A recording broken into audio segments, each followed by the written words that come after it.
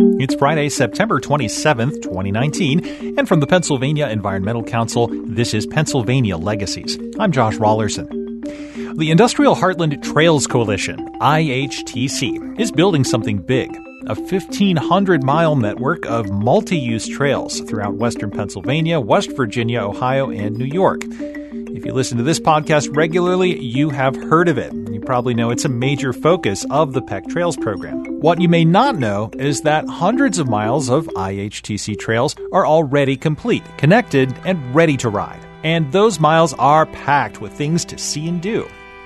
To educate users and prospective users about the range of unforgettable experiences awaiting them on IHTC trails, the Coalition's published a series of self-guided itineraries. Each one includes route information, highlights, tips, and options for planning anything from a quick Sunday afternoon spin to a multi-day, multi-state adventure. Amy Camp is the owner of Cycle Forward, a Pittsburgh-based trails and tourism consulting firm, and she's the creator of the IHTC Trail Trips collection. As we close out September Trails Month in Pennsylvania, she joins us to talk a bit more about what's out there to see and do on the Industrial Heartland Trails. Amy, welcome to Pennsylvania Legacies. Thank you. It's good to be here. Give me an overview. What is there out there to experience, and why are we presenting it to people in this particular way? Sure. So the Industrial Heartland Trails Coalition has already over 700 miles of trail on the ground that are open, and people around Pennsylvania and the neighboring states of Ohio, West Virginia, and New York are already using. And so what we wanted to do was to help people to find those trails and to help them to create a trail experience. And so we have created a number of itineraries that some of them are printed and folded that people can put in their pocket and take with them. We have all of those same itineraries that we call Trail Trips as a mobile version as well. And they collectively just give people some options for discovering regional trails. And you've kind of got this broken down into like the trail trips that are on paper that you can carry with you, and there's also story maps that are available only online. Can you talk about how those are organized and the different approaches that you took with those two different styles of itinerary? Right. The trail trips are, you can print them from your computer, or you can have a digital version that you use, but those are specific to a specific trail or to a section of trail based on how long you want your ride to be. We have everything with those ranging from, I think, 9 miles is the shortest, up to almost 90 miles, which would be a multi-day trip. So we recognize that there are different types of users and potential users out there, and that's why we've created what we think is a trip for almost anybody that wants to go discover trails.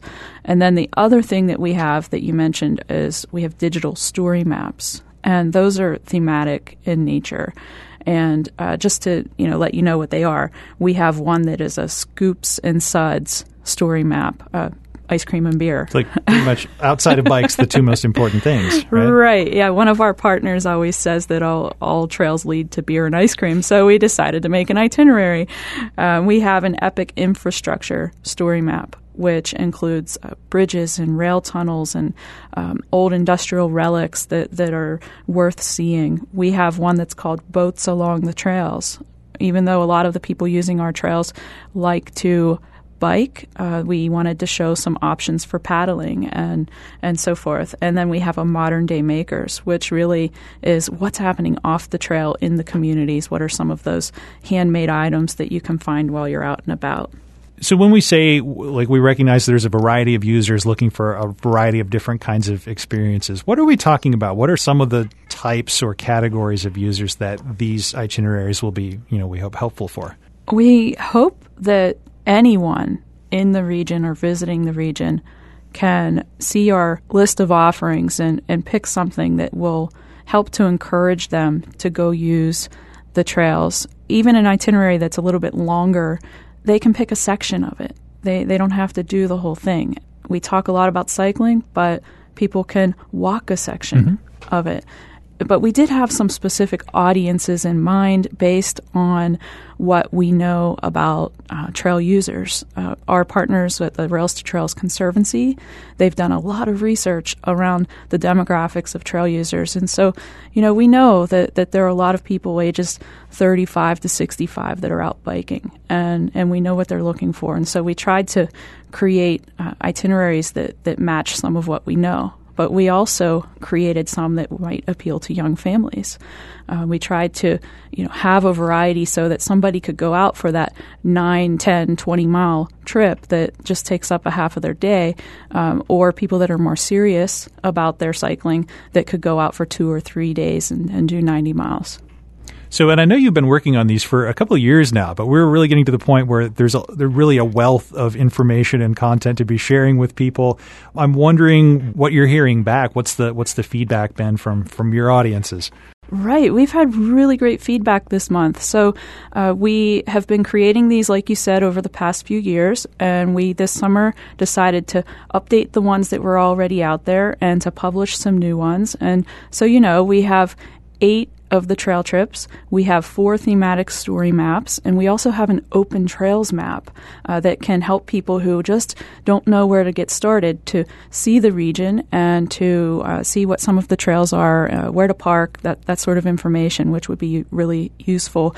But we this month put out a Facebook post just to show that these are available, and we showed the map of the region, and people really responded to that. I mean, between that and just a little bit of promotion of the IHTC, we went from 500 or so page likes to over 1,000.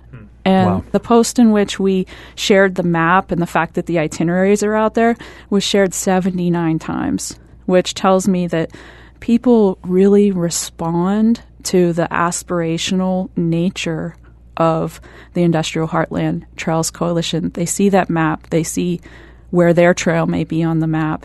And they find it to be inspiring, the idea of trail connections. And people just love maps, right? Maps are great content. Right. Speaking of aspiration, though, if people were already familiar with IHTC, what they may know is that this is ultimately going to be a 1,500-mile network spanning, 3-4 states? Vast, ambitious, and therefore, at least to some extent, this is a little bit down the road, so to speak. This is somewhat in the future. But what people may not realize, and that we really want to emphasize, is that quite a bit of this is already in place and it's ready for them to enjoy today. That's right. So the map that people see, that we share on the website and with the itineraries, that is the conceptual map. And it shows over 1,500 miles of possible trail connections across 4 states. What's done already is over 700 miles. And so that's a lot of different trail and a lot of types of trail experiences because it's such a broad region that people have a whole lot of different options in terms of how to get out there. And, we sort of looked at the itineraries that we put out just with the trail trips, and that covers over 300 miles right there, that we are giving you something that shows you just exactly how you can go out and experience those trails. You've done all of the homework for us. That's what we like to think. All right. Well, can we look at some examples and just focus on one of these trail trips and hit a few of the highlights? What do we got? Let's do it. So one that we published just this year was for the Montour Trail. And whereas most of the trail trips show you a section of trail to use, this is giving you a couple of options. So for the Montour Trail, we have one that's called the Coraopolis Play Day. And that's a 36-mile out and back ride. So you can go out for the day. And, it's not all about the trail. Some of what we're sharing is what you're going to do whenever you're off your bike and visiting town. And so some of what we have, along the trail, you're going to run into Montour Woods, which is a conservation area. And we tell people how to, ditch their bike and go back and, enjoy that natural area. We also have tunnels and trestles and different features that are there because of the railroading history. So we show people where some of those on-trail points of interest are. But we also have information about what are you going to do in town. So if you get into Coraopolis, there's some really good stuff happening there. There's a taco stand that's really well liked, La Poblanita. There's a limoncello distillery in town. There's handmade ice cream. There's a coffee shop. There's a microbrewery. So there are a lot of options in town for how to extend your day trip instead of just go bike the trail and then go home. You have some other options. And that's just one of however many towns on the Montour. That's right, yeah, and that one's focused on Coraopolis. But the other ride that we have, with this same trail trip is what we call a midway day, a.k.a. built-in excuse to stop into Sarah's Candies. And I'll take it. Yeah, that works. So that covers a different section of trail. It's a different length. I think that one's about 20 miles out and back. Different towns, different places to stop. And, the thing that I should say is in some cases for some of our trail trips and for some of our story maps, not everything you will access directly from the trail. Sarah's is something where you're going to get to your car in the parking lot and you're going to drive over to Sarah's Candies. And so we are aware of the fact that most people who are out biking are getting to the trails in their own personal vehicles. And so that really broadens the possibilities in terms of where we can send them for experiences. The examples that you just cited, pretty doable day trips, it sounds like. What about if I want something a little bit more epic, maybe even an overnight type of situation? What can you suggest for me? Oh, wow. So many things. But since this is a Pennsylvania-focused podcast, I'll stick with our Pennsylvania trips. Fair enough. So you could do one on the Ghost Town and Hoodlebug trails. So that's a 2-trail experience where you would just do a big, long out and back. And I think that one comes in closer to 90 miles. And we have a bit of a different audience in mind for that one. So it's a little bit heavy, I think, on the microbrewery stops and some, basic, sandwich type places to stop for dinner. And we kept it pretty basic because we have the expectation that someone wants to cover all 90 miles is going to be putting out a lot of time on the trail. And then we just want to get them some of the services they need whenever they're done biking for the day. Yeah, you do need fuel for a haul like that. You absolutely do. Not that I've tried it. We're in the early stages of the fall, which is a great time to ride IHTC trails. Winter will come, right? But is this a kind of an all seasons set of options that you've got here, or what's the best time of year to experience a IHTC trail trip? Fall is a wonderful time of year to experience the trails. And anyone who follows us on Facebook, by the way, we're going to be sharing these itineraries and story maps and letting people know when the peak fall foliage is for some of the different rides. Because, the region, again, is big enough that the foliage, is different in terms of, over several different weeks. So I would encourage people to follow there.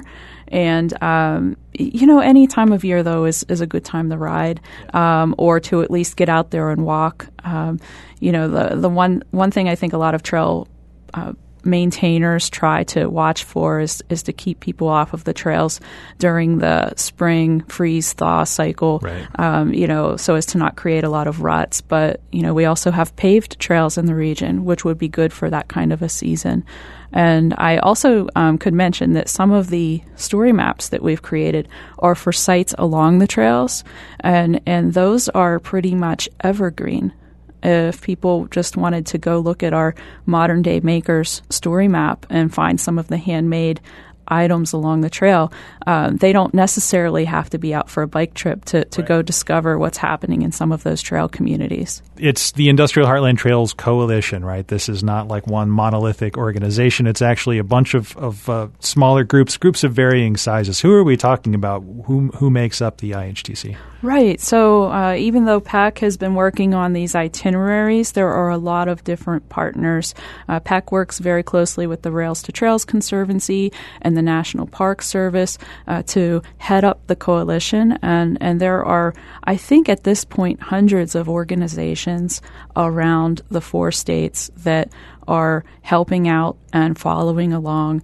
So you have everything from the trail groups, the ones that built the trails in the first place and are maintaining them, to the tourism community, to elected officials, the planning community, the people that are helping to get some of the hardest sections to complete done. So there are a lot of different people involved. Where can I go to learn more about IHTC generally, but in particular, how do I access the trail trips and the story maps? If you go to iHeartTrails.com, you're going to come to the homepage, and at the top, you're going to see a Trail Trips tab. And if you click on that, you're going to find everything you need. You'll have the trail trips in both versions, digital and printable. You'll have all of the story maps right there. And you can also follow along on Facebook, where we're posting essentially every day about some of your ride options for this time of year. And follow us also on Instagram. That's a new page. The hashtag that we hope that people will use is RideIHTC. And, this is not a one-way conversation. We want people to let us know about their rides and what they're up to. So not only should you go check it out, you should also pay it forward. Please do. Amy, thanks so much for being on the show. Oh, thank you, Josh.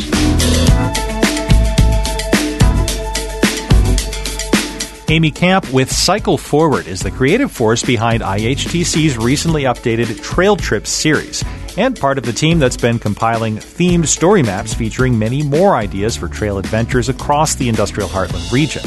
You can find all of those at iHeartTrails.org. Look for links in today's show notes for the podcast.